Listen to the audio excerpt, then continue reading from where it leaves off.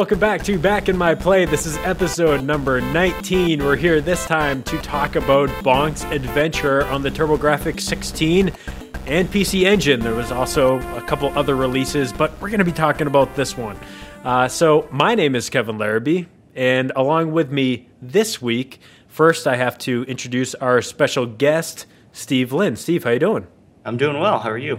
I'm doing great. For people that don't know Steve, he has an incredible collection, huge collector, also over at Gree Games. So it is going to be really cool to talk to Steve. He's also, like I am going to mention next week, part of the reason why it is really hard to get games like Windjammers and Tetris Battlegeddon and things like that, because he has a stockpile of this stuff in his garage, and he's just driving up those prices and then throwing his copies on eBay. Joking aside, he's the wolf of video game retro Wall Street. Yeah, totally. I haven't seen that yet, so I don't really know the reference. It looks fun though, I guess. The other voice that you heard is, of course, Joshua Hillier. Josh, how are you? Well, I solve my problems the same way I've been solving them for years, which is by banging my head against them. Okay, great. Yeah, no, that's a perfect setup for this week's episode. Like I said, we're going to be talking about Bonk's adventure, but to include as much music as possible and to extend the length of this episode, we're going to take a quick break, and then we're going to be right back with the history of Bonk's adventure. So please stick around.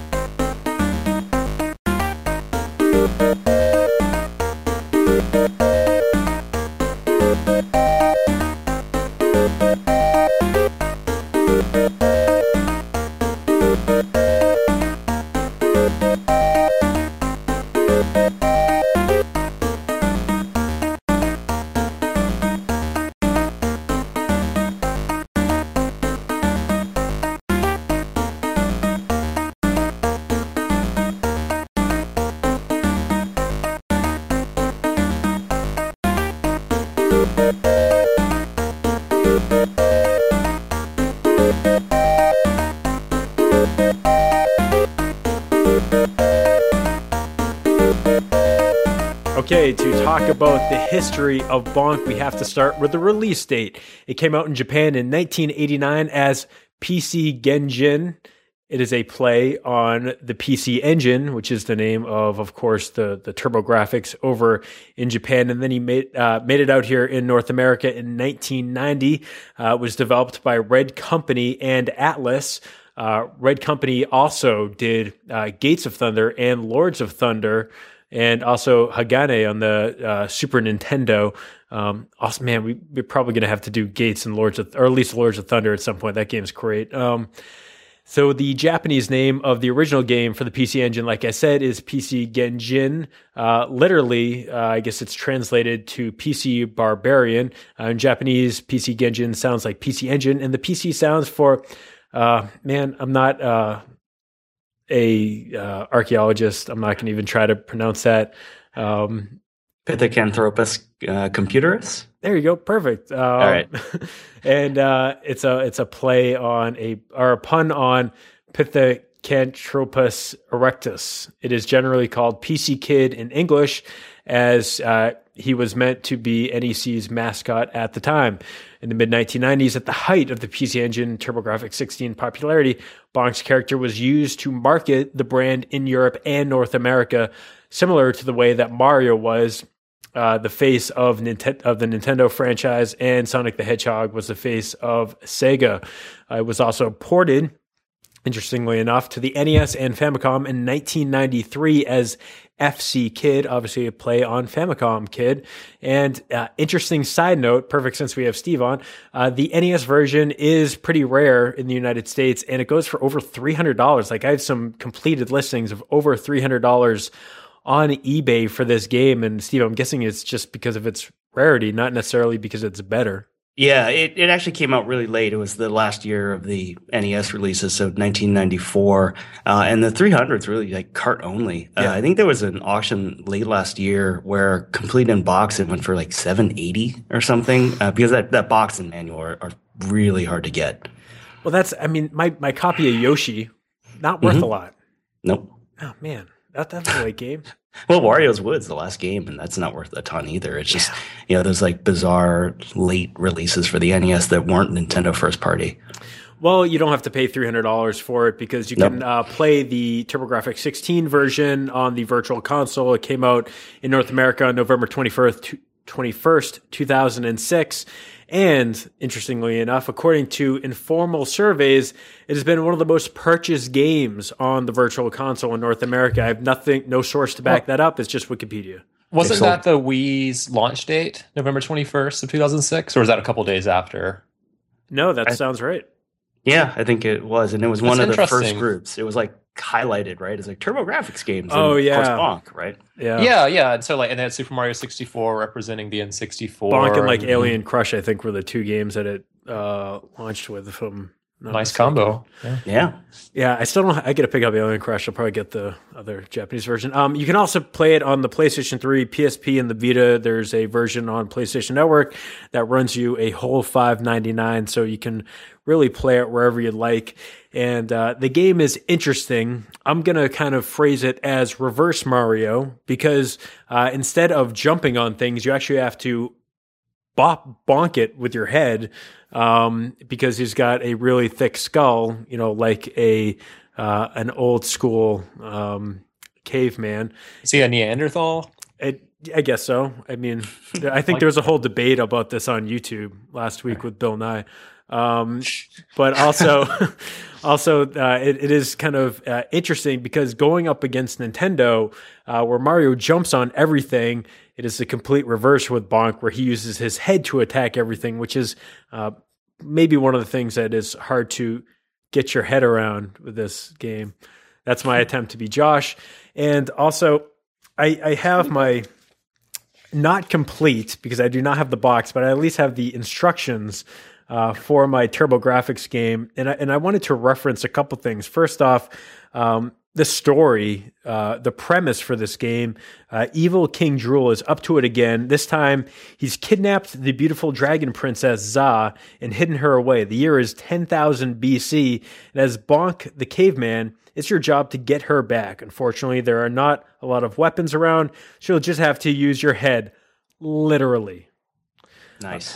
So that was good. And also, I wanted to, as we're talking about the history of this game, I want to reference how great vital the instructions for this game are, because it gives you tons of tips on how to attack the enemies, and also it goes over the enemy, at least a couple of the enemy types. And I did some research before the show. Under playing tips, it says get into small passageways by climbing the walls and spinning quickly when you reach the top. Headbutt the trees to uproot and move them. Use moving trees for transport.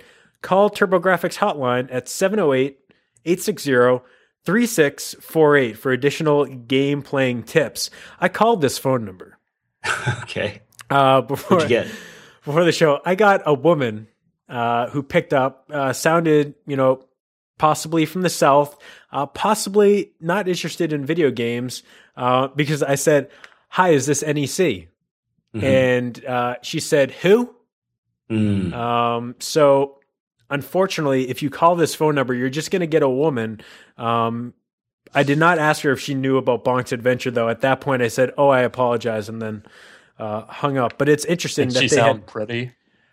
Did she sound pretty? It was a joke. Don't people ask questions like that though? Yeah, I don't know, but the Princess Zod's phone number. Maybe that's what it was. Yeah. Oh, I didn't think she's of in that. hiding now. It's like Betty Page, where she just. How did you get this number? It's unlisted. Right. But it was funny because the great people at NEC offered a free helpline for tips, which I thought was really cool. And it goes along. I was watching, this is totally off the beaten path, but there was a really cool PC that the guys on Jive Bomb had for their Friday, like random Friday show. And on the box or on the advertisement for the computer, it came with a free 1 year in-home service for a computer, like in the 80s. Like that's today, you're like lucky if you can get 1 year of, phone support with someone, that might not just be might just be reading off a script. So that, I don't know. Yeah, see, No, you're right. So, yeah, sorry to interrupt, Josh. But That's fine. that phone number is long distance for most people, unless Oh, you're back in the area day, code, yeah. right? So that would definitely get you in trouble. Keep calling the number. Oh, it's free, except you're paying long distance, and your parents get a crazy phone bill because you need to figure out how to play Bonk. Well, things are, I guess, better today because you can get free nationwide calling through your favorite wireless dealer. But again, I think we're losing something with the instructions being like one page inside of games now, where you just had these really cool tips and also some suggestions like, have you tried these other Turbo Chip game cards like Newtopia, Crater Maze, Space Harrier, JJ and Jeff? I have not tried JJ and Jeff. I'm sorry. I will try to get to that at some point. But what is JJ and Jeff? It's a Kato and Chan. Japan. It's the sort of a comedy duo, and they put a JJ and Jeff in the U.S. and in the Japanese version they would fart as their attack, and they changed it to spray cans in the U.S. Oh, come on. Yeah. Just totally got. Seems like it'd be the other way around. It's too risque, man. You can't have kids trying to fart. Right, as an attack. Instead, just use spray paint. Teach them how to spray paint. Tag a building. Jet Set Radio. Well, that's the interesting thing. We talked about Jet Set Radio a couple episodes back, and that was all about warning: do not tag other buildings because you will get arrested. But did Space Harrier even come out on the Turbografx in the United States? It did. Okay, interesting. All right, well, that is the history of Bonk's adventure. Steve, as our resident historian, did I miss out on any important, vital piece of information? Well, there was a Game Boy version. Yeah, that's right. Yeah, so that was also a kind of random, funny story. When they shut down the Hudson office here or in South San Francisco, a guy made out with a whole case of sealed Game Boy versions and Super Nintendo Super Bonk. Yeah, I mean, they started showing up on Craigslist, and we're like, "Why are these sealed?" And found out it was from the Hudson. That was during the Konami takeover.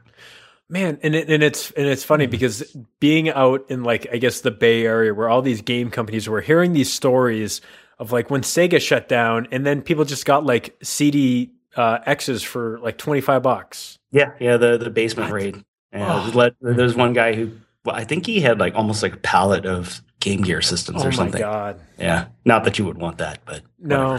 I don't know. And also Kevin would want it. Yeah, Kevin wants the. No, I only get my Game Gears outside of the local YMCA. I got killed on NeoGAF this week for making fun of the Game Gear in the back in my playthrough. As you should, man. It's a good 8-bit. It is not. It's so bad. All right. And also, I forgot one piece. Hudson was developing a reboot of the franchise entitled Bonk, Brink of Extinction for WiiWare and PlayStation Network. With the closure of Hudson, the status and future of this title is uncertain. Guess what? It's not coming. Unfortunately. There's an Amiga version as well, which I had never heard of until we started doing research for this episode. So I have to track that one down. A what version? Amiga. I didn't know that. Yeah, well, I saw that when I was getting music for the show. Listen to the Amiga soundtrack. It's kind of cool. Yeah, nice. All Amiga music's really cool. Okay, let's take a quick break. We're going to be right back talking about our memories and history with Bonk's adventure. So please stick around. Guess what? We'll also be right back.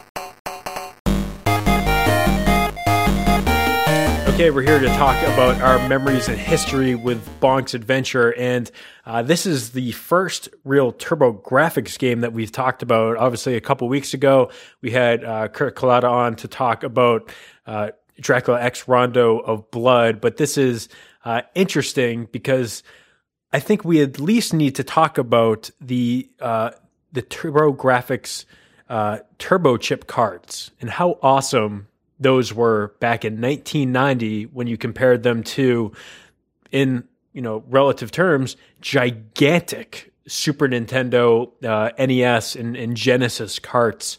So I just want to throw that out there. But I'm going to toss it to you first, Steve. What's kind of your history with Bonk's Adventure? Is this the game that kind of sold you on picking up a Turbografx? Well, I had a Turbografx before Bonk came out because I had traveled to Japan before and seen the PC Engine and all the games, because at the time it was the second most popular system next to the Famicom. So I looked through the aisles and I'm like, oh, all these games, the graphics look amazing. I can't wait till the system comes out in the US. And of course, it launched right alongside the Genesis. And in my mind, I'm like, well, Genesis, they just came out. There's all these games that are going to come over, so I'm going to hitch my wagon to the Turbografx. Yeah, and so we all know how that turned out. But I had, my personal story on Bonk was I had not seen it, but I was trying to be sort of a Turbografx evangelist in school. Because everybody's like, oh, the Genesis is better. It's got Altered Beast. And Bonk was one of the first games where I could say, like, see, look, real games, like good games are coming out. Like, you should buy a Turbografx. And I think I bought it right around the release date because I remember talking about it in school. So I think it was like first half of what the year it came out, like it's 1990. And yeah, so that around what grade were you in school at the time? This is relevant. Oh yeah, so I'm a sophomore in high school. Okay, gotcha. Yeah, so yeah, for me it was we had a little bit more disposable income, and so people were definitely still playing games. But I was the weird guy that said like this bizarre Japanese system was going to be the one that was going to be awesome. Hey, that's cool. Well, we're a big fan of the underdog consoles on this show, so yeah, and you talk, Kevin. You talk about the size. If you look inside a Turbografx, it's over half air, right? Because of the PC Engine, and they fell into that trap of Americans want big consoles, and so we're just gonna add more plastic and make it look more more like a system. Well, yeah, like the PC Engine itself, it's not even as like wide as it takes up less area than like a CD case. Yeah.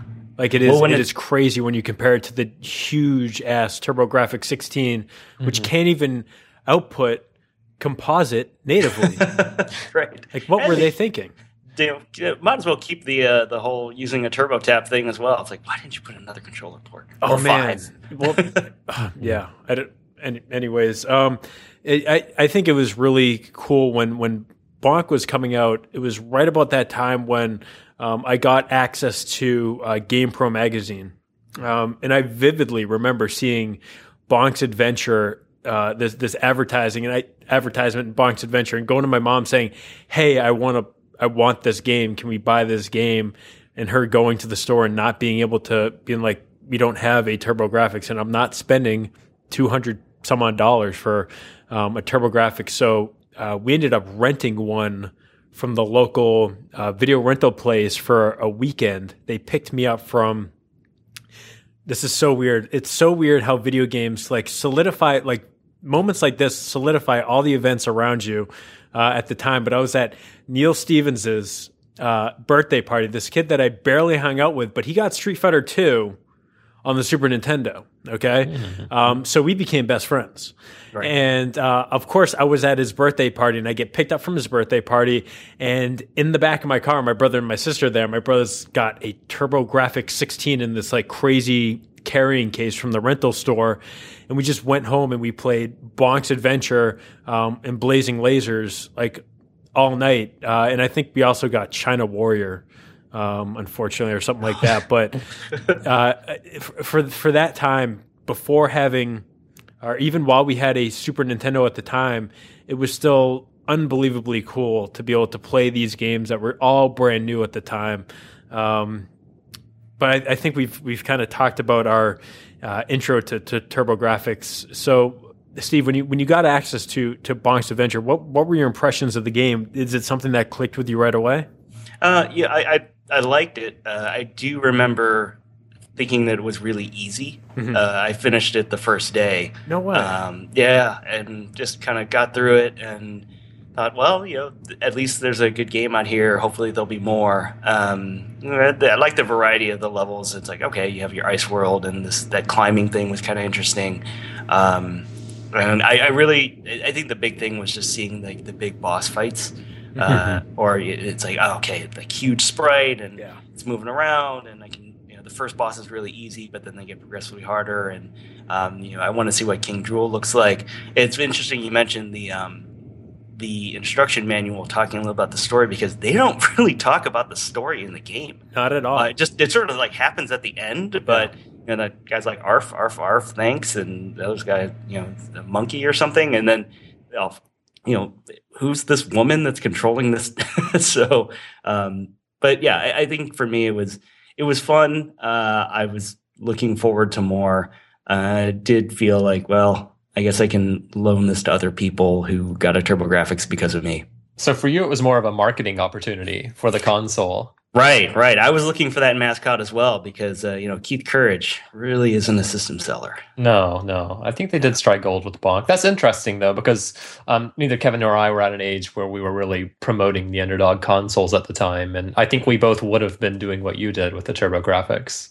Yeah. Had we been sophomores at the time. It's just like, oh, the high school kids are playing Bonk. So yeah. Yeah, man. Well, and it's cool. And the advertising, the slogan or the pitch that they had was, it's 10,000 years ago. You must bonk 28 stages. They don't mention how long a lot of those stages are. 28 stages of bad guys to rescue your princess, and you've only got one weapon. Prepare to butt heads. Wow. And it was, again, it was kind of like that really crazy. If you look back at the 90s advertisements for video games, that edgy, like Sonic the Hedgehog and, all those other games that just had like those crazy ads. I think it was, like Smash TV, like all that stuff where you saw, edginess and just trying to like be a badass. And this is a character that was probably 3 feet tall if you wanted to go to scale, if fighting these cute enemies. But it still looked super cool because, like you said, the sprites were big, like, and it could, go toe to toe with at least stuff on the Sega Genesis, graphically at the time for a lot of the B tier games. So, yeah, I mean, even like that thing at the end of the first stage where you hit it on its head and you ride the tongue in, like that's part of the sizzle reel, right? Like, look at this thing; it's eating you. It's huge, and that. Well, then you go inside it, like literally inside it for the next level. It's all pretty incredible. Right. It's so weird because when the thing that I remember the most about playing this game when we rented that console was that we could not figure out how to like attack enemies because we grew up with Mario. You got to jump on their head, man. Jumping on them, it's not working. But it wasn't even Mario. It was every like 2D platformer. You either had a projectile, or you had like a whip, or you jumped on it. And we kind of didn't know what to do when it came to playing Bonk's Adventure. So I think we ended up playing a lot of Blazing Lasers and a lot of the unfortunately, probably was China Warrior at the time, but. Or maybe we had RBI baseball. We had some other I don't know. But it was so weird to get around that stuff, and I didn't really put in the time to figure it out. And I couldn't read. I was 6 years old, so could not read the instruction manual, unfortunately. Josh, do you have any memories of playing this when it was out, when it was old, or when it was new? I mean, my only real memory was playing it at Toys R Us, and I specifically would go to Toys R Us and stand there and play this game because it was like my only opportunity to play it, because our rental stores didn't have it for whatever reason. They did not even stock Turbografx-16 stuff. So that was my only opportunity, was to be that kid who stood at the store a long time, and parents have a timer on the system. Thankfully, no. Man, I totally forgot. Like the stuff like we in the future we're going to be talking about some cool stuff like the M82, like that timer on that damn thing. Man, I'm getting so far in Street Fighter 2010. Why are you restarting on me, man? But I was that kid, and like parents were walking up to me and saying, little Billy would like a turn. Why don't you wrap up your Bonk playing, Josh? Did you ever touch did either of you guys ever play the NES version? Yeah, so I have the NES version, and I kind of dug it out to play through it. It's different. A lot of the elements are there, but there's stuff that they kind of cut back on. So there's not that climbing level's gone. Okay. Some of the segments are out of order, and the boss battles are a lot. They're really stripped down. So that's I think the second boss that splits in two. He doesn't do that. You just sort of. Oh man, that's the whole idea of that fight. I know. It's like this kind of stripped away some. They also say the bosses say different things. So they actually talk about like Princess Za being captured, which I thought was weird when I was playing. Like, oh, I totally forgot that the Turbografx version doesn't even talk about that. It might be the case of a better translation or a better attempt, because like the ready to stage or whatever it says at the beginning of every stage, or I don't know. Yeah. Well, it's 4 years later. So sorry, go ahead, Josh. Yeah. So what about the volcano? There's a level where there's volcanoes erupting. I don't know how far you played into the NES version, but did you get to that part? It's like about midway through the game. Yeah, I seem to remember like a lot of things didn't move up and down. So there's so many things on screen at that point, So I was just wondering if they would still do that in the NES. No, they didn't. In fact, one of the things is there's that level where there's the dinosaur. He comes up and he shoots water out of his head, and like his humps are moving up and down. Those are all static in the NES version. Yeah. Come on. Yeah. Why are you people paying $300 for this game? Come on. Because it says Bonk on it. Buy a PC Engine and buy a copy of Bonk for $20. Jeez. You got a point. Yeah. Okay, let's I think this is probably going to be our shorter segment, because this is where we get the next part's where we get into the real deep stuff of replaying this game, and I think it's going to be fun to hear everyone's impressions of it. But before we wrap up, I don't know if we're going to cover this game, at least not in the close future. But Steve, did you ever play Bonk's Revenge? Was that like a really good advancement of the mechanics and things like that? Yeah, I mean, I think it was a good evolution. Like that's my Josh. I like it. Human thing. But yeah, it was it was there was a lot of what I liked, and kind of updating the graphics, making the gameplay a little bit more interesting. Kind of like now he's got two volcanoes coming out of his head, but I think it was a little too late at that point. People had definitely moved on. Genesis and Super Nintendo's coming out, but kind of I bought Air Zonk, and then Rockabilly Paradise, and all the different things that came out. But it's a fun game. I didn't play it this time, but I seem to remember thinking it was definitely better than Bonk's Adventure. Air Zonk. Now that's a game we got to talk about at some point. All right, yeah, guitars and things, pretty cool. Yeah. Let's take a quick break. We're going to be right back, going to the future, talking about our impressions of playing through this game just the past week or so.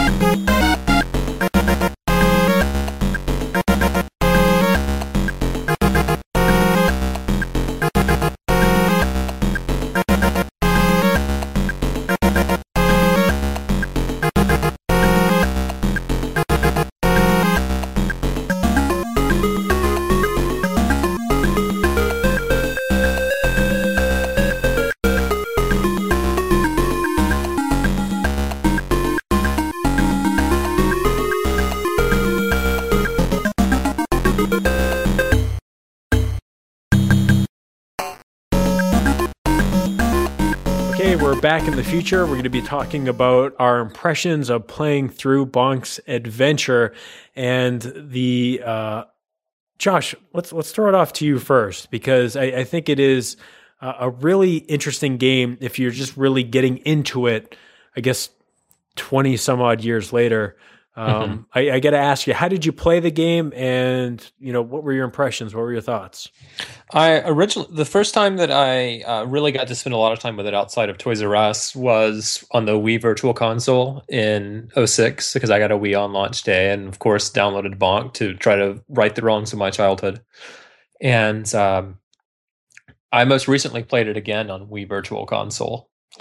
So it's a good game. I mean, honestly, it is. When I realized we were playing this game this week, I wasn't overly excited about it, truth be told, because I remembered not loving it that much back in '06. But now, with a little bit more time and appreciation for what the Turbografx-16 was, and for the weird mechanics of this game, it's something I'd definitely recommend. And that's the thing, is that for the time when it came out, 89, 1990, that time frame, most of the platforms did not have a wide variety of mechanics like Kevin was talking about earlier. You basically did one thing. You would either whip, or you would jump on someone's head, or maybe you had a projectile. Maybe if you're really lucky, you get one or two of those things. But this has all sorts of mechanics. Like, you go from climbing walls with your giant teeth, those parts, headbutting enemies, and then jumping. And then there's some things you jump off of, and you like fly really high in the air. There's just a lot going on with it, and I appreciate that. Also, one thing that's going to really stand out to people who are playing it for the first time is, if you love the late 80s and early 90s like I do, you get a lot of things from that time period, like dinosaurs wearing hats, like baseball caps, bosses wearing sunglasses, kind of gnarly sunglasses, and saying things like, "You really rang my bell on that one," when you defeat them. So you don't get story beats, but you get stuff like that. You really rang my bell on that one, which is the more important thing than what happens to Princess Za, if we're really going to think about it.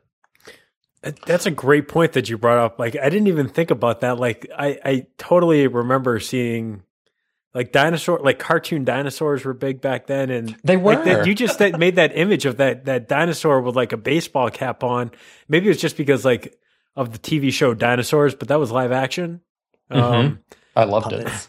Yeah, I don't know why that is a really interesting point of just like how much of a period piece this, or just like a snapshot of 1990 this was.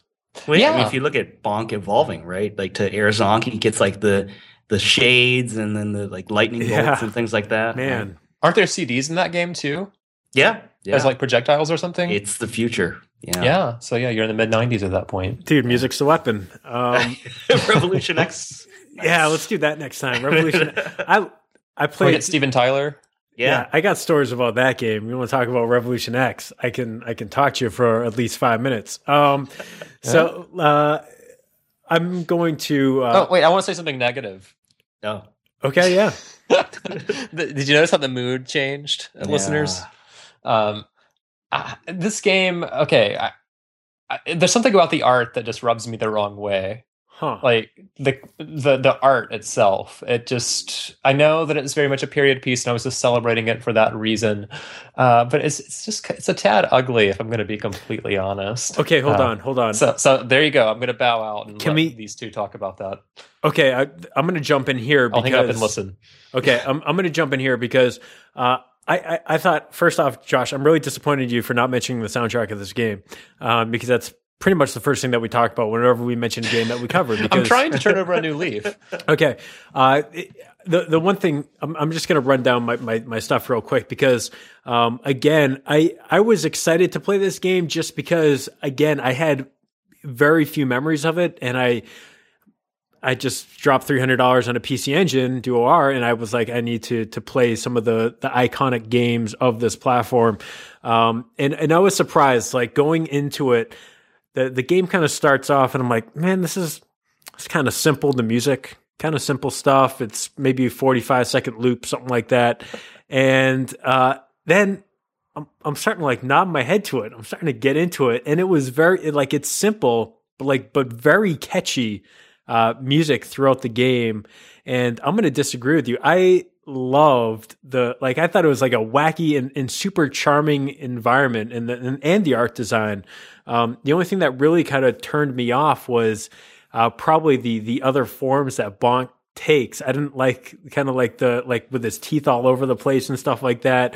I liked regular Bonk, and it's interesting. And well, it's probably not that interesting, but got like a real Adventure Island vibe, and it kind of makes sense coming from Hudson. Yeah. Well, I mean, I have nothing against the environments themselves. You know, like I think the level, like we're talking about really early on in the game, when you go inside the dinosaur, really good. Is cool. But it's just like it's the character designs themselves. I just think it's not very attractive when you think of some of the other games that were coming out in that time period. Man, I had a smile on my face. Like I thought it's got a charm. Don't get me wrong. I mean, I listened to a lot of like garage rock and stuff like that. I mean, you know, it's not much to look at, but it has a lot of character.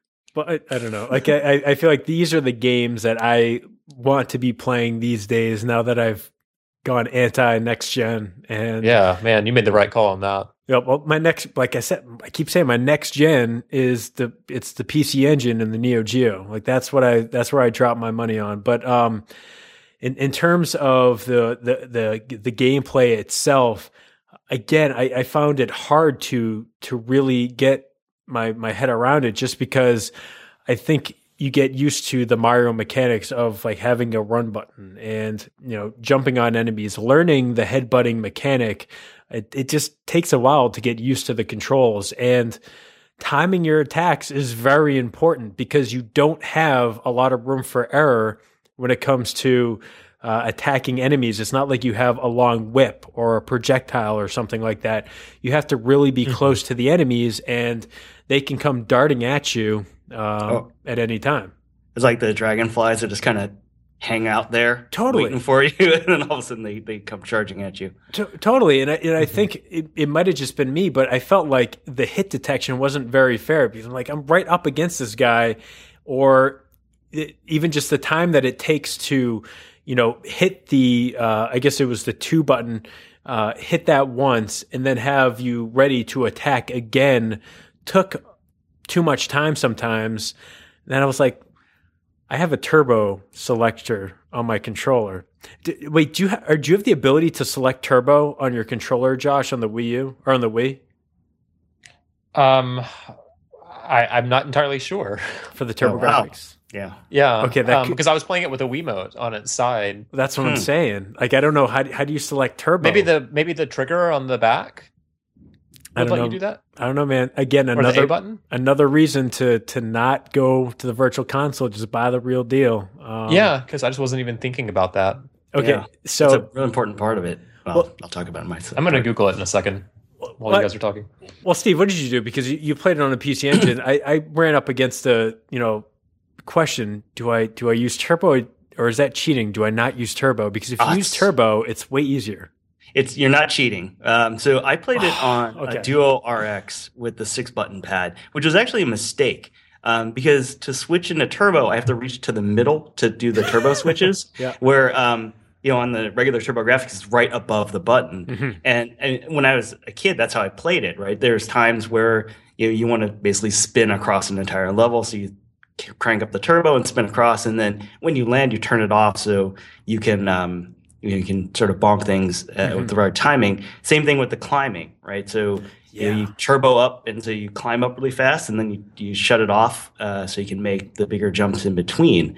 And I think it's interesting because it felt like they really took the controller into account when the game was being built. It's like, oh, you can turbo switch, and you can cruise across the entire thing.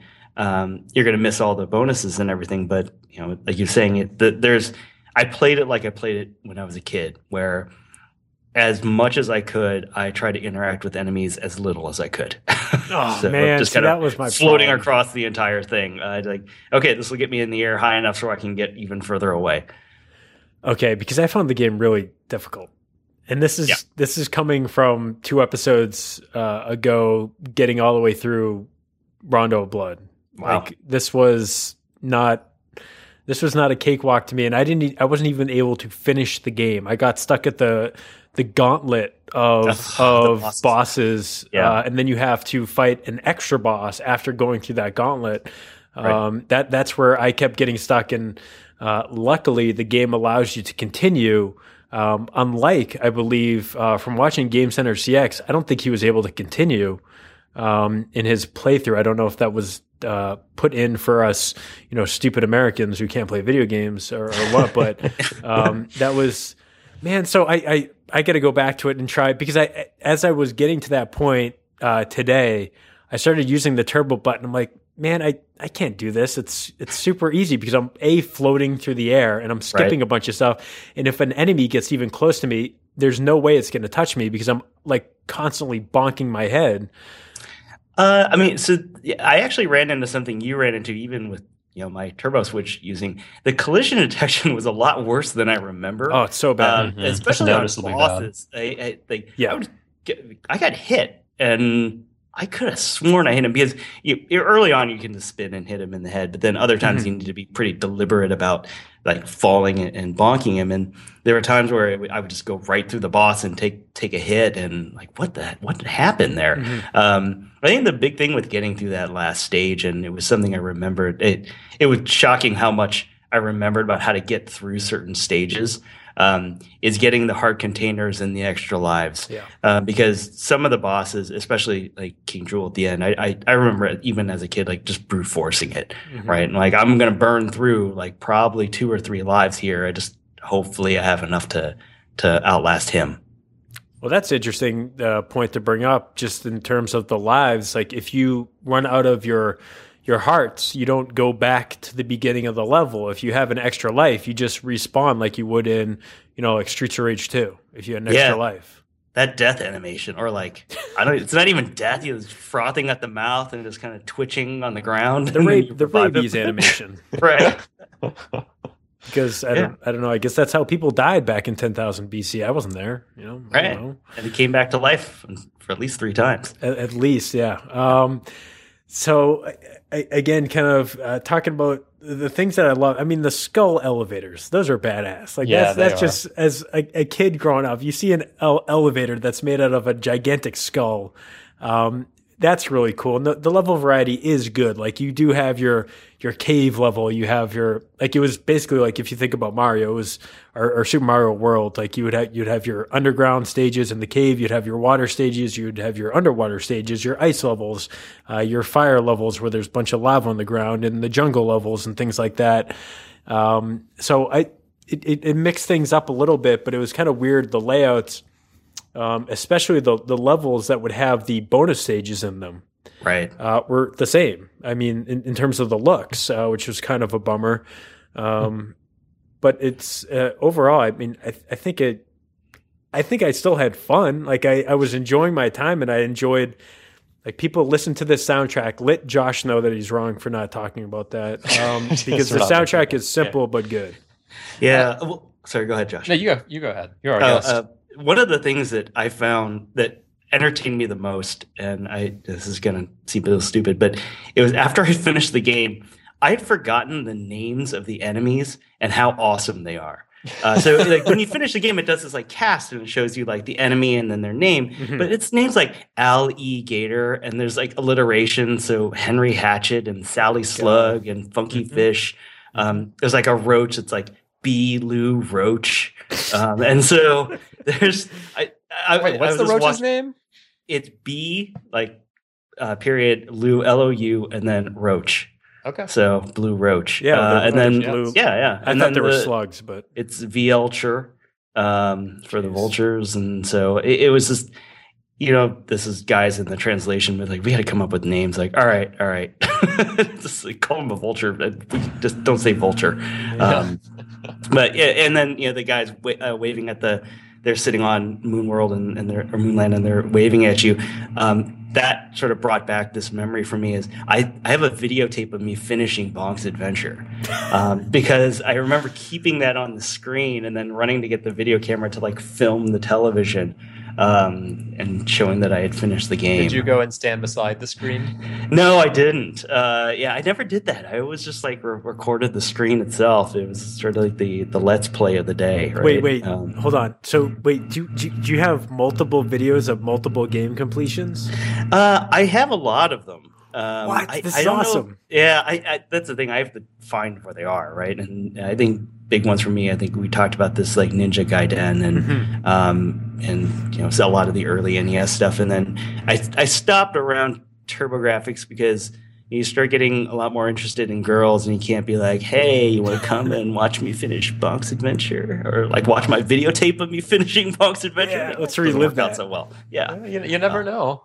yeah, sure. Could have Got to put yourself out there. the dream girl back then. Yeah, exactly. That's so funny. I submitted one back in the day for Nintendo Power. You could submit pictures of high scores. Mm-hmm. And or like if you completed a game, you could submit your picture saying, yeah, I finished this game. And the game that I did was Home Alone on the Super Nintendo. Wow.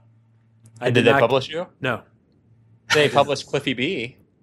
Yeah. Did they really? And, Steve Wozniak. Yeah, and Wozniak as well. Yeah, for Tetris, right? Yeah. Oh man, I forget what it was. Maybe I think it was Woz's book that I was reading, where he talked about how he still to this day carries around like multiple original Game Boys with copies of Tetris. Like how awesome is that? You got to give him a copy of Bonk's Adventure on Game Boy. Just pull that out. Yeah, someone said if you guys walk up to Woz, give him some more games. Like give him even like the Teenage Mutant Ninja Turtles game was all right on there. Maybe think about giving him Solar Striker. Simple game, but fun. That's a good move. Yeah. You can give him a Turbo Express and Bonk's Adventure. Yeah. He can play it for an hour. Right. Great. That's all you need. Yeah, you can get through it in an hour. So actually, have you seen the speed runs of Bonk's Adventure? No. So I this was part of like the research part. I watched the speed runs, tool assisted, but they're doing stuff. When you bonked the flowers that jump you in the air, it kind of shoved you over. Yeah, they were using that as basically a speed up mechanism to get them to move faster than walk. And there was just things that were happening. I mean, when it's tool assisted, obviously things are almost impossible, in regular gameplay. But definitely techniques of getting hit so you get shoved into the air further. And that happened to me a couple times on accident when I was doing some of the climbing levels. I'm like, I wonder if you could use this. And then when I saw the speed run, it's like totally exploit the hell out of all that. I gotta check out some more of those speed runs. I gotta set aside some time. If you ever want to watch speed runs, I think I might have talked about this a couple episodes ago, but the Vice City speed runs, very cool. I don't know, because again, I'm never going to play Vice City ever again, but seeing that game in like 3.5 hours is nuts.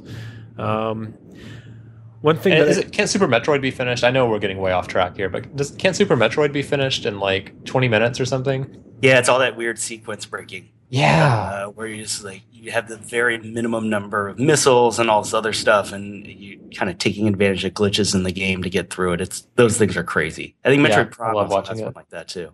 Oh, does it really? Yeah. I guess if you can bounce over that wall. Okay, yeah.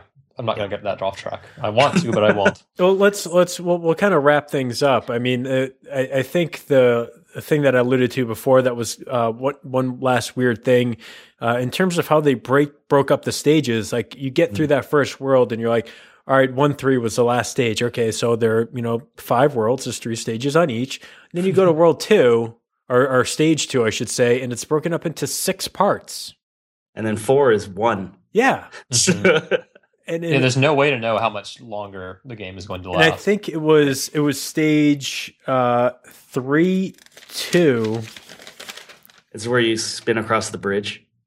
Yeah, it's 3-2. But I didn't spin across the bridge. I just fell down, and the level was over in 30 seconds. So that was. Well, no, if you spin across the bridge, you actually skip over like 3. I think it's 3-2, and then you skip over like 3-4, and you jump directly to like 3-5.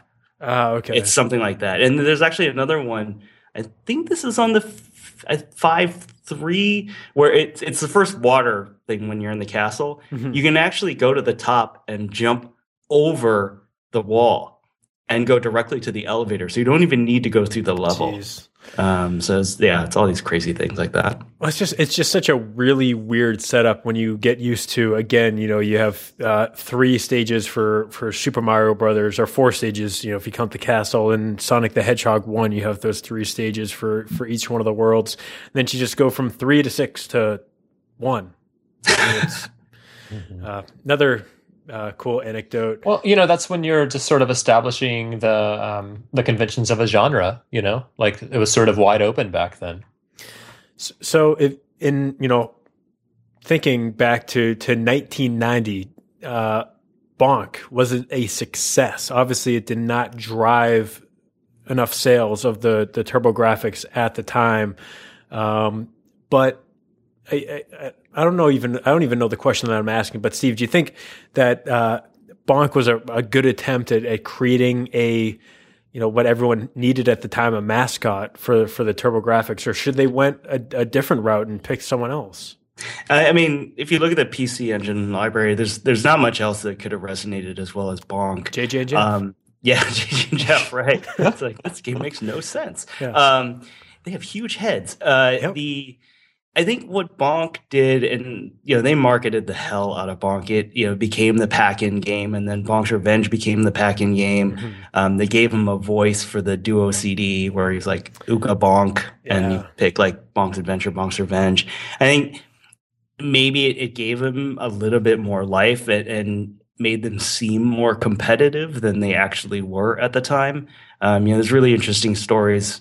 We can go at another podcast, but TTI and what they were trying to do near the end of the life of the system. But I think Bonk was one of those things that was easy to remember.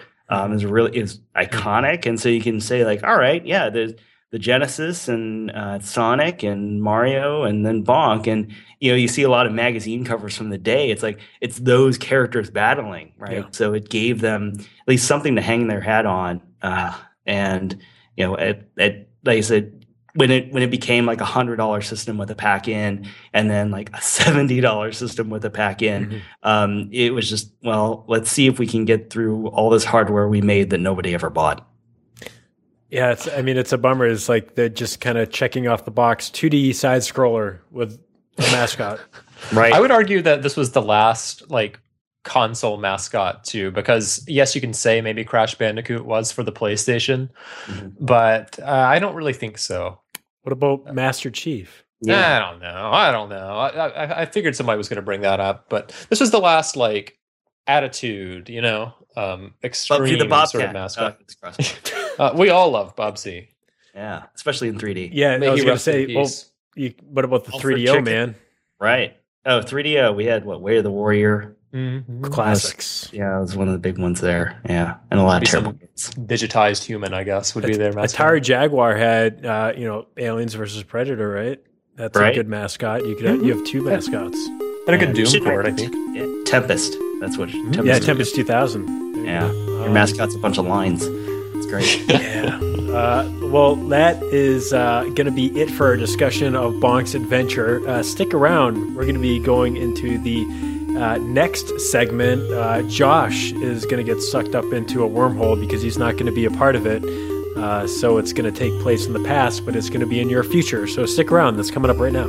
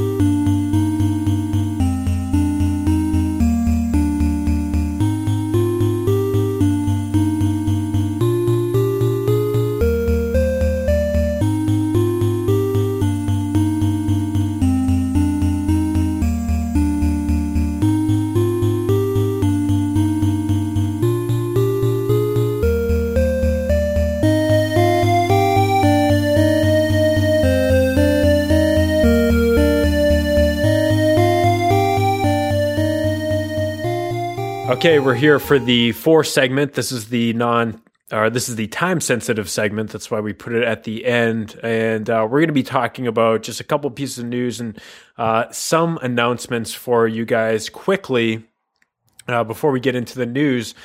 People were asking how to get in touch with Quan from the Omega episode.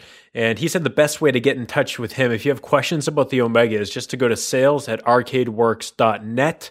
If you have any questions about the hardware or how to purchase it, send those questions to him, and I'm sure he'll get back to you really quickly. But the good news is you guys really dug that episode, so he is hopefully going to be busy putting some more of these things together. And Steve, do you have one of these Omegas? Actually, so I gave mine to Giant Bomb. I have a couple different consoleized MVS systems, and I met Quan at a California Extreme before he had released it. He's an awesome guy. I finally listened to that episode, and yeah, it's great. Like, if you want a consoleized MVS, it's probably the best one out there. You can spend more money and get the crazy one that's made out of wood, but I don't want to play it because I feel like I'm going to damage the thing. So yeah, definitely grab the Omega. Yeah, and it's again, it's kind of it's hard to say the sweet spot in terms of price because you're still paying $500, but I think with the stuff that has been going around from the interview and also the videos that I posted on YouTube, at least the audience is getting some excitement about it, and even Mark on the latest 8.4 play was talking about it. He saw the YouTube video that I put together on it. So maybe before I get out to Japan, I can talk him into picking one of those up. Now, just because, to be honest, like they're right there. Like they can just walk. They can go on a train, go down 2 stops, and buy these cartridges at a store. Yeah, like they don't have to go to eBay. Or fly to Japan, right? or fly to Japan. And same thing, like to get the controllers, it's just you go to Trader and you just buy 2 controllers. So I'll see what I can do. Yeah, definitely. And we're going to be talking with Steve again in just another week because I interviewed Steve before this recording. But part of that is that we're going to be alternating between a video game discussion and then an interview with someone else. Because it helps us in terms of prep for the show.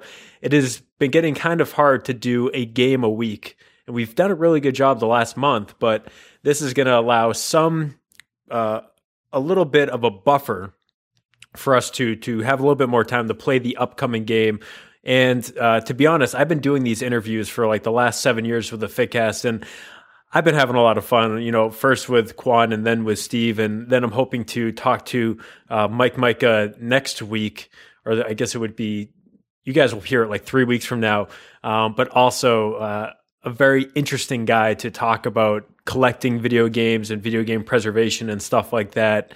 So it will be how the show is going to be going from now on. And you guys really dug the interview with Quan, and I can say, since we've already recorded it, the one with Steve went great as well. So it should be a good setup going down the road. And, Steve, you did a really good job with that. Hopefully it's like a good kind of like a warm up to this week. Yeah, it was a lot of fun, and hopefully everybody enjoys it. And Mike is awesome. Yeah, he's in the Bay Area, and he and I always try to trade tips and, hey, did you find this? Did you find that? Or, make sure we don't bid against each other on things. Well, that's a good transition into talking about Outer Lands, the video series that Area 5 is putting together. They have, by the time you guys hear this, actually, I should put this out really fast because by the time you hear this, I think there's going to be about 5 days left for raising money for the Kickstarter, and I think they're at about 50,000 that they have to put together. But crazier things have happened before when it comes to Kickstarter and raising money, and I'm hoping that they can get a really good last push because the project that they put together is something that is right up the alley of this audience. Like, this is talking about Actually, Steve, I know, Steve, You've been talking about a little bit. I don't know if what's the best way that you would pitch it?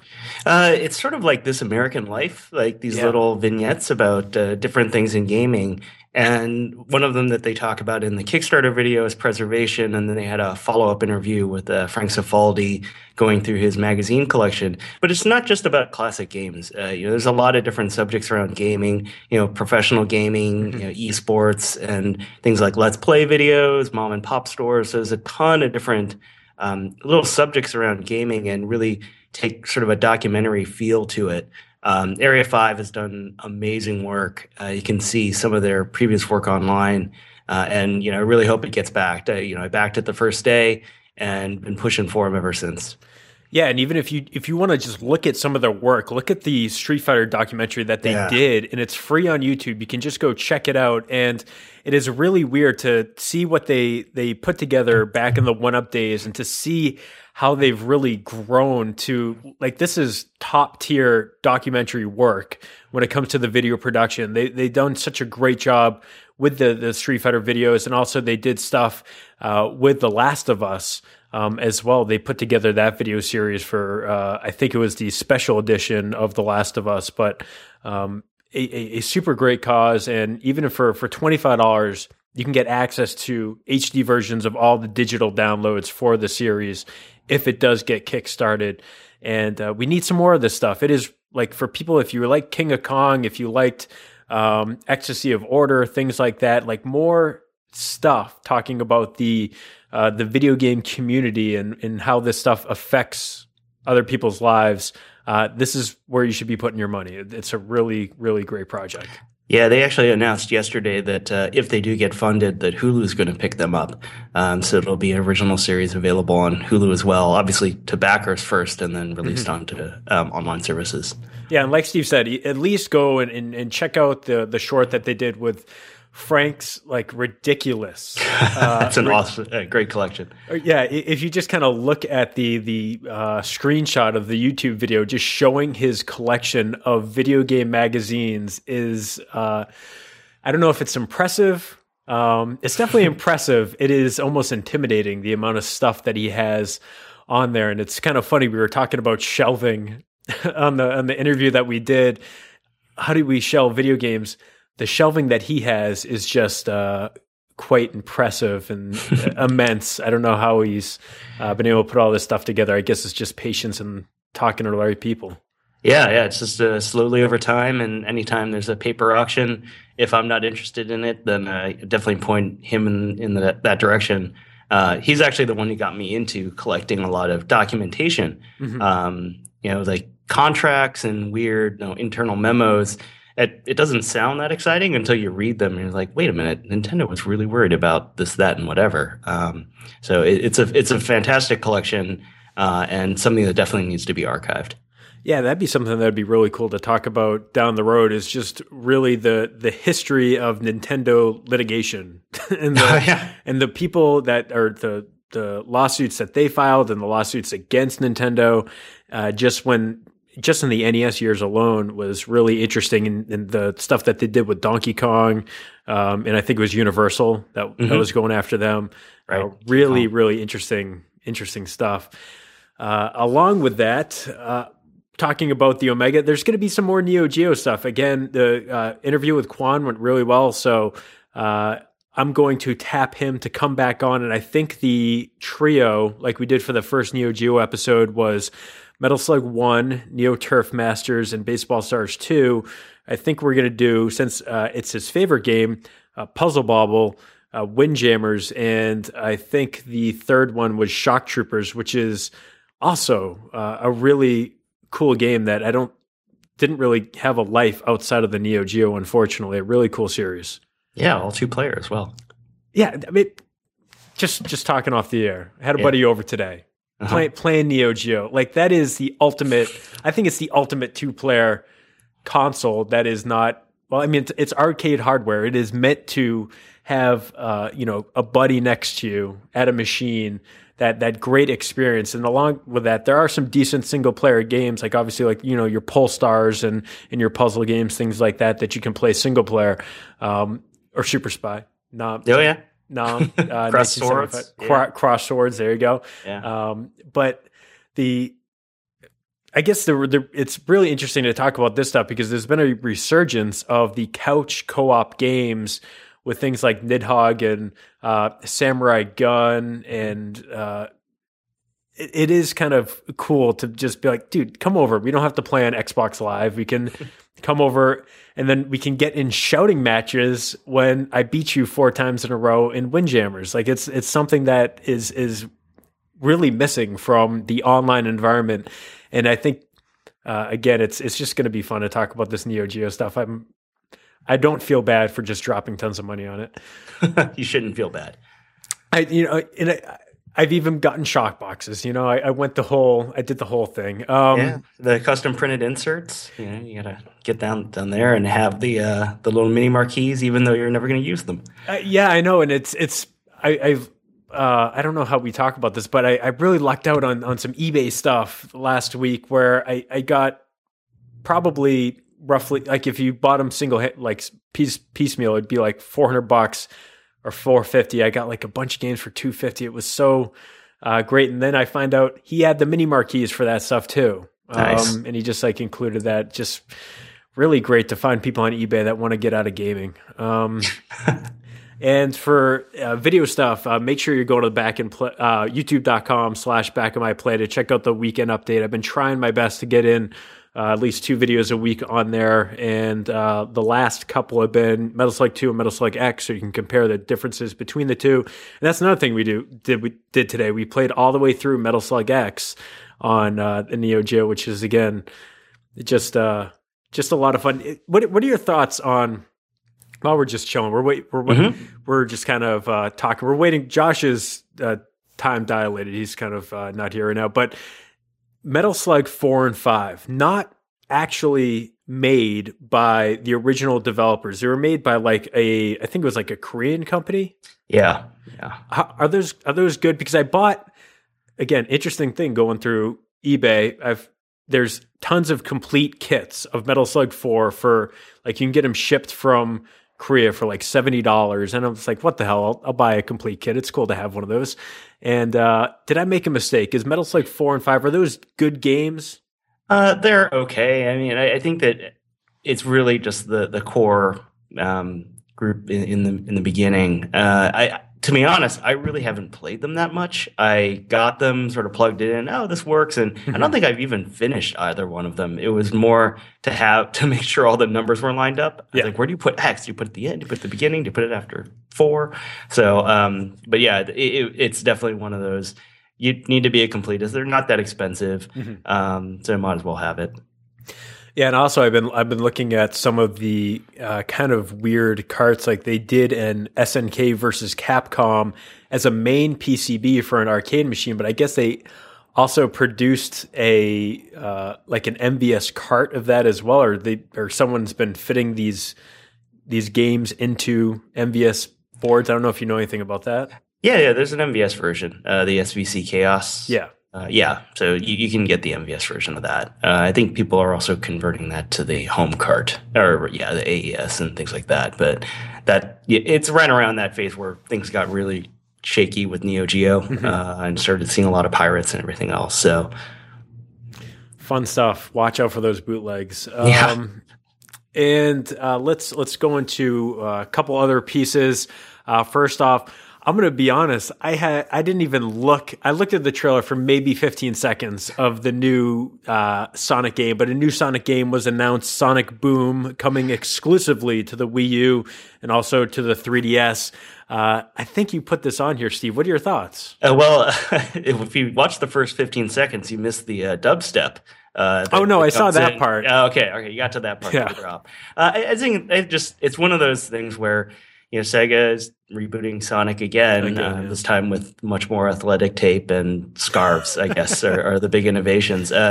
What's interesting is they're kind of taking this weird Angry Birds or My Little Pony view to it, where they're doing a cartoon series and there's going to be toys and everything else. So it's really, maybe this is a reboot. All of the marketing material says that it's designed for, that, preteen to early teen male demographic. So, that's when I guess some of us were playing Sonic the first time, and maybe they're trying to do it again.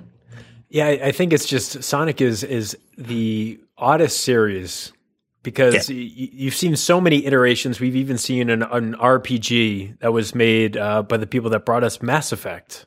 I mean, it's and I'm one of those guys. I like Sonic Adventure. I think that's a really good game. And I just can't get into a lot of the Sonic stuff. Although Sonic Generations was a blast in the Sonic Adventure Racing or Sonic All-Stars Racing Transformed, I think it is. You got to add some words at the end, and then it'll be all Transformed Extreme 2. Right. That game was also fantastic. And come on, we got Shenmue characters in that game now. It's great. Yeah, you got to be Rio racing against Sonic. Yeah, I just thought it was interesting. I mean, Sega, they're trying what they can. They got Relic up here doing games on the more hardcore side, and see what they do on the to reach the wider audience. I think Wii U is probably a mistake, but we'll see what happens there. But at least that's Nintendo money, right? They're getting some cash from Nintendo to make that.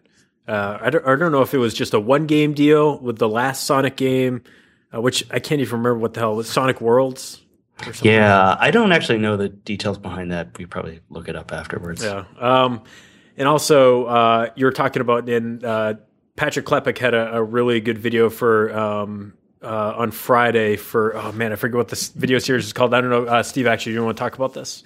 Yeah, it's worth playing. It's just kind of goes through a bunch of indie games and things you should play. And it was actually pretty tough to watch. So a guy named Dave Jones made a game called Mailbag Mayhem, which is basically Keystone Capers, but with giant bomb characters, and you play Ryan Davis and you're running through the office, and there's all kinds of little nods like the eat sign and cool baby and everything, and he does these things that throws a pie into a toilet at the end, and I think what was really emotional about it, it's a fantastic tribute to Ryan Davis, but Patrick is pretty much silent through the whole thing, and it's it kind of pulls on the heartstrings a little bit. It's really well done. It's one of those games where you kind of wish someone would put it on an Atari cartridge just so we could play it on the system. And especially if you like classic games, it's a really cool nod. Yeah, and it's if you've followed Giant Bomb and some of the crazy stuff that they've done too, just like the nods with the pie and things like that. It's just kind of really cool to see, and it's. Just a reminder. And also, I saw you post about this on Twitter, the game frame.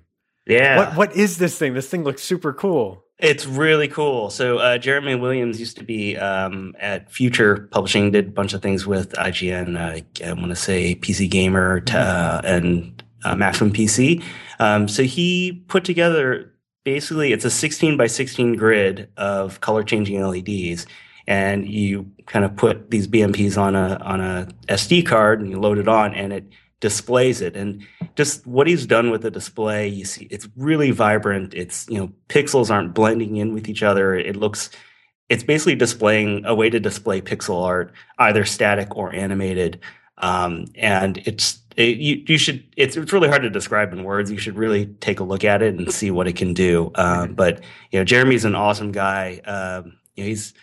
I think he said he thought, well, if I sell, 2 or 3 a day for the Kickstarter, then I'll be funded by the end. And he got funded in 4 hours. Yeah. Now he's like double his amount. And I emailed him and said, are you freaking out right now? He's like, well, there's going to be a lot of work. But definitely check it out, especially if you love 8-bit graphics and the display. You can do your own. E-Boy's doing a custom set of graphics, but you can also load your own. He's got a bunch of demos with like Miss Pac-Man and Joust and all kinds of, like Frogger, I think, is in there as well. Yeah, and just at least give it a look. Just go to Kickstarter.com, while you're going to check out Outer Lands. And it is one of those things that you kind of want to support, and it's stuff that's being made for us, fans that are really, or people that are really fans of the older games, and just having that pixel art is just so cool to look at these days, and being able to customize that and just kind of like rotate stuff is really interesting. So definitely give that a look.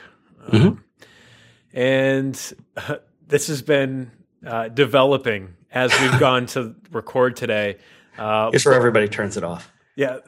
Well, this is the end of the show, really. Okay. But to be honest, this is really interesting because I haven't touched this game until, again, it was talked about on 8 forum. Like, all right, if these guys are talking about it, maybe I should check it out. But the Flappy Bird thing that is exploded all the way to the point where the developer is now saying that he's going to completely remove it from the App Store, and he doesn't want all this attention. And he's kind of freaking out, like this isn't why he made the game, is to get all this attention. What are your thoughts on this, Steve? This is kind of unheard of. Someone saying that they don't want all this beautiful iOS money. Well, I think for him is he got caught up in the internet hate machine, right? There's so many people just saying like Flappy Bird is terrible. Here's all the reasons it's terrible. He ripped off his graphics, everything else. And you have to think about it. This is a guy who would come home from work and program for a couple hours. Like, here, I'm going to try to make a game. And because the App Store is open, I can actually publish it. And maybe people will play this thing. Mm-hmm. It's kind of hard to say exactly what it was that made it rise up. I think that's a totally separate discussion. But once it got there, other people are playing it, and if you don't like it, I played it, I was like, okay, I get it. I'm not going to keep it on here, probably uninstall it, but I don't hate the guy because he made the thing. And I think that he's just getting personal attacks. He's become sort of this pseudo-celebrity in Vietnam, and there's a big target put on his back. And I just think that it wasn't what he wanted. He wanted to make a game, and this is sort of the result. Like you said, this really just happened over the past maybe hour or so, where he said, "I'm going to take it down." So it's we'll have to see what he says. But love it or hate it, it's out there and it's number one. Why it got there, I don't know. Yeah, it's a very interesting thing to watch, because it's in the case of the internet. I think the most negative thing you could ever, or the biggest thing that's starts the negativity is jealousy from people that are just jealous of someone's success. Or, we've seen it with Kickstarter. Like if someone, has a Kickstarter and it's very successful, they're like, oh, well, screw these guys. They don't deserve all that money. Like they don't, like, what are they going to do with all that money now? But people want their stuff, and clearly they've earned the money because they're putting together something or potentially they're going to be putting together something that people want. And I think that is just the ugliest part of the internet, and it's the internet that I try to stay away from as much as I can. And it's why I have tried to keep this podcast as positive as possible. Like I've talked in the past about, not subscribing to podcasts now where people are just like, yeah, I just, the game's all right, or, just complaining about everything, just being super negative. And I think this is just front and center. Like it's really interesting to watch, and I really feel bad for the guy that he feels like this, because this should be a moment where he should be really happy, because he's made a game that lots of people really love. Mm-hmm. Well, I think it's frustrating because you see a lot of people complaining, oh, it's just big companies at the top of the App Store, and they can buy all their users and marketing and everything. And then everybody's like, I wish an indie would get up there. And it's like, this is a guy that's he has another job, and he started programming a game. He's number one, and everybody hates him. So really, damned if you do, damned if you don't. Yeah, I hope. It's tough. It's the internet. Like things like this are going to happen. I mean, the same thing has happened with, all the crap that Phil Fish got. Right. It's really a gross side of this. Whether it's the internet, whether it's humanity, whether it's the video game community, I don't know what it is. But it is the part that I hate to. When people, you say you're a gamer, you kind of have to almost identify with the whole community as a whole, and that's just the worst part of all this stuff. Right. We'll just have to settle all arguments in Windjammers or something, and that'll be it. I did not know about this, but when I posted a picture, I'm like, yeah, man, my Windjammers came today from the Netherlands, and someone replied to me, hey, actually, I'll pull it up right here. Did you know you could play Windjammers online with GGPO? Pay us a visit. And I did. Did you know about this? You can play online? Yeah, well, there's a lot of those types of things that were for the emulators. I haven't messed around with them that much, so I kind of assumed that was possible, but I haven't seen the actual the software. Like our Game Spy tunneling that we did for Halo 1 to play people online. Well, Kaylee, awesome. That's going back even further, right? And said ISDN modems and like fake an IPX network or something like that. Yeah, man. Yeah. Good stuff. Internet was so awesome when you couldn't talk to people online. It was great. Right. So we are kind of to be honest, if we're being honest with the public here, we're kind of waiting for Josh. So we're recording things out of order Sure. a little bit, but I have some questions that kind of popped up after we did the interview. So I'm going to throw them in here. Okay. Sounds good. So we got to talking about video game auctions and things like that. So I need to ask, like, what are some of just like the crazy deals, like the runaway stuff? I know, things have popped up that, maybe people didn't necessarily, know that this was a one of a kind or, a development unit or something like that. Are there any things that you just kind of walked away from that stick in your mind as, man, I just got a steal on this? Well, so I could talk about ones that maybe I didn't get, but I've seen. For me, I've gotten lots where I did get a Dinosaur Peak in a lot, but this is when the game was maybe $100 game and not the insane amount that it is now.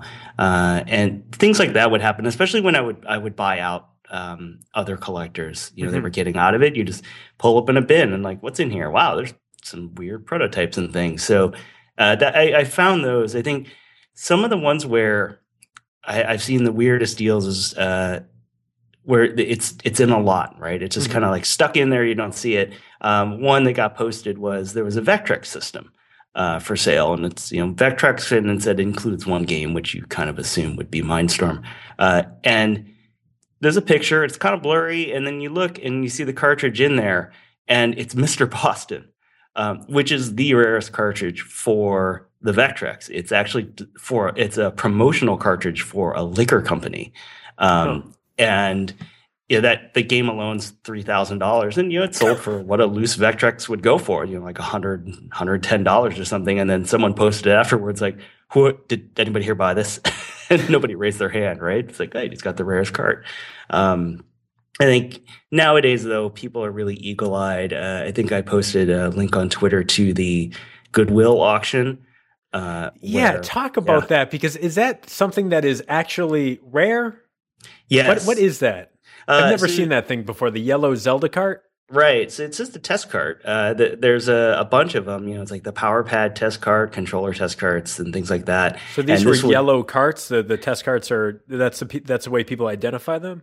So some of them are yellow, some of them are gray. Okay. And Zelda was just one of the test carts that had a battery. And there's also a lot of controversy. It's like, well, did they just ship you the Zelda labels and you slapped it on a Zelda? Because it actually is just the Zelda inside. It doesn't there's no difference in the game. It's really the shell. And so a lot of people say if you buy one, you need to make sure it also has the back label and things like that. But yeah, it's really in demand now. For a long time, it was like a $400 cart, but then people started putting bounties on it, like $800, $900, and a really nice one last year sold for $1,200. And so a lot of people are looking for it. And Goodwill is known that Goodwill has gotten a lot more savvy about this. They realize that there's a collector market, so they're putting more things that are rare individually on Shop Goodwill, but every once in a while, something like this happens where it's just a lot, and there's obviously people who troll every single one of these lots, and then they see it and hope no one else sees it. In this case, obviously, everybody knows about it now. So they're like, this random lot of 9 games, it's like Pac-Man, I think, is in there. I don't even Silent Service, just random games, and a Zelda test card. So, yeah. Yeah, I've run into a couple of things. Like we talked, I think in the last episode about, finding a Neo Geo with a viewpoint in it, which basically pays for it, or finding a play choice with Mega Man 3, and also I think it was Solar Jetman, which I literally drove from Boston, north of Boston, to New York after buying this on a one-click bid. Drove four and a half. Yeah, buy it now. I drove 4.5 hours to get a play choice then that was in pretty rough condition, but it had Mega Man 3 and Solar Jetman in it. And after $300 and maybe $100 worth of gas, I had $500 worth of Play Choice 10 games. Plus I had a whole nother Play Choice 10. Plus I still had 8 more games that were inside the thing. And that's almost like, I kind of almost deal with the morality of the case of, maybe do I tell these people like I just, like this is worth money? Like I don't even know if that is a bad thing because they don't care. They got their money. I gave them the price they were asking for. Right. Maybe they're happy. I'm happy. We're all winners. Right. Well, one of the things that a lot of people do on eBay is they look for misspellings. Turbografx being a very notorious one because nobody spells it right. Grafix and all these other things and weird spacing. So it's like, wow, that copy of Dynastic Hero didn't sell for very much because they totally misspelled the system name. So when it comes to collecting games, the thing that we talked about a couple times on the show is being worried about the game's not working anymore, whether it be like 3.5-inch floppy disks or we've probably been wrong, but we've talked about disk rot and on like GD-ROMs. I think it was GD-ROMs specifically. Like I've had Dreamcast games that just they have no scratches on them. They just holes started appearing in them. Is there anything that you do when it comes to like preserving this stuff to avoid that, or is there anything that you can do? Is there just kind of like time, taking its toll on this stuff? Well, time's going to take its toll. I think the big thing is just where you store your games, not in like musty basement in a cardboard box. I think I mentioned during our interview things like video game box protectors to protect the physical object, the cardboard and the paper and everything else. It's just like when you're collecting comic books, you use bags and boards to hold that stuff. In terms of the actual games dying, I've seen it with prototypes probably the most out of everything, where, we'll try to dump it and then it'll be like, oh, there's not much here to work with. So those are probably the early things that are dying. I think the big thing is eventually all this stuff is going to, there's going to be some form of bit rot, batteries leaking inside carts.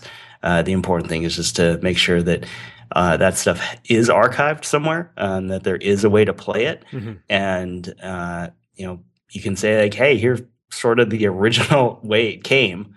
We can't play it on this thing anymore, but here's a way that you can play it. And I think that's the big thing with prototypes for me is, they're not getting any younger. And it's just finding these people that have them and getting these things dumped, even if they don't want to release it.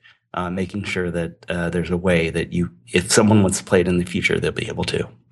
Well, I think that's something that I believe it might have been like Mike. I think it might have been Mike Micah that was talking about this a long time ago. A Life Well Wasted. There was an episode on video game preservation and talking about the worry that they're comparing it to film. The early years of film, a lot of that stuff was lost. It wasn't preserved. And the same kind of worry is being adapted to video games. So the importance of really preserving this stuff. And I think there are consumer like things that people can get to like dump Super Nintendo and Genesis games, right? Yeah. So Super Nintendo and Genesis, easiest is the Retroad. The Retroad, that's what it was. Yeah. So, and I mean, that's kind of the Retroad's really cool. By the way, if you're a retro gamer and you don't have a SNES, I don't know why you wouldn't, but you can plug this in and plug cartridges into it, and then you can actually load it up in an emulator. So you're not pirating ROMs or anything, but it's also a good way to dump the ROMs. I think what I've been telling most people is, if you do come across something, let someone in Nintendo age or Atari age or whatever digital press know, or assembler games, so that we A, know it exists, and then B, can find a way to archive it, even if you don't want to release it to the public. Very cool. Well, Josh has arrived on the internet. All right. So that is going to be it for this week's episode. Again, I'll probably say this twice, but Steve, thank you so much for coming on and talking about some Bonk, at least in a little bit. And Right. Also, again, please don't forget to jump on iTunes. The best way you can support us right now is to submit a review on there. Help bump us up in the ratings. That's the best way to do it. And also go to the YouTube channel, youtube.com/backofmyplay. I'm posting stuff up there at least twice a week. And you can also follow myself on Twitter at Kevin Larrabee. You can check out Josh at Joshua Hillier. And then you can check out Steve at Stephen P. Lynn. Again, thank you so much for listening to the show. We really appreciate you supporting us. And until next time, I guess you got to start hitting up the flea market, see if you can find some prototypes, start dumping those things. Let Steve know. Thanks a lot, Kevin.